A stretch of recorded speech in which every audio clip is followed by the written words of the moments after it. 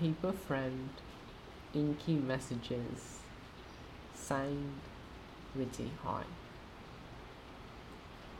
Welcome. This is my poetry journal, a podcast about letters in the poetry. The prompt for today was a smartphone made of paper. My second thought when I read it was about the Microsoft Courier, which was a prototype dual screen device from 2009. But my first thought was about paper letters. So that's what I wrote about. Paper friend, inky messages, signed with a heart. I love sending messages with purple hearts.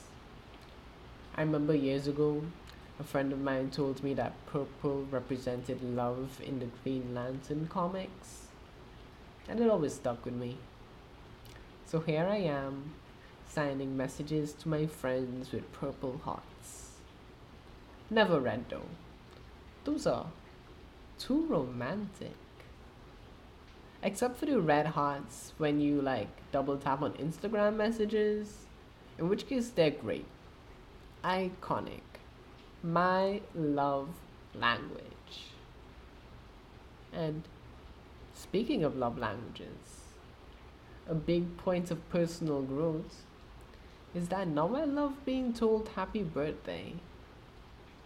In the past, when someone told me happy birthday, I was like, ugh.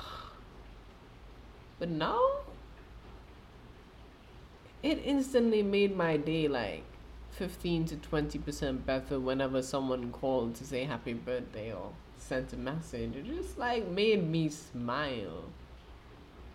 I don't know if it's that I'm just older and less in my head now, but it's beautiful. Anyways, send me a DM on Instagram.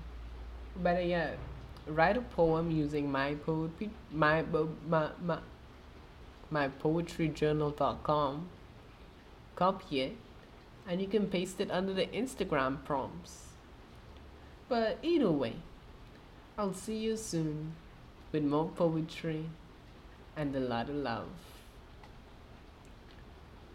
Paper friend, inky messages, signed with a heart.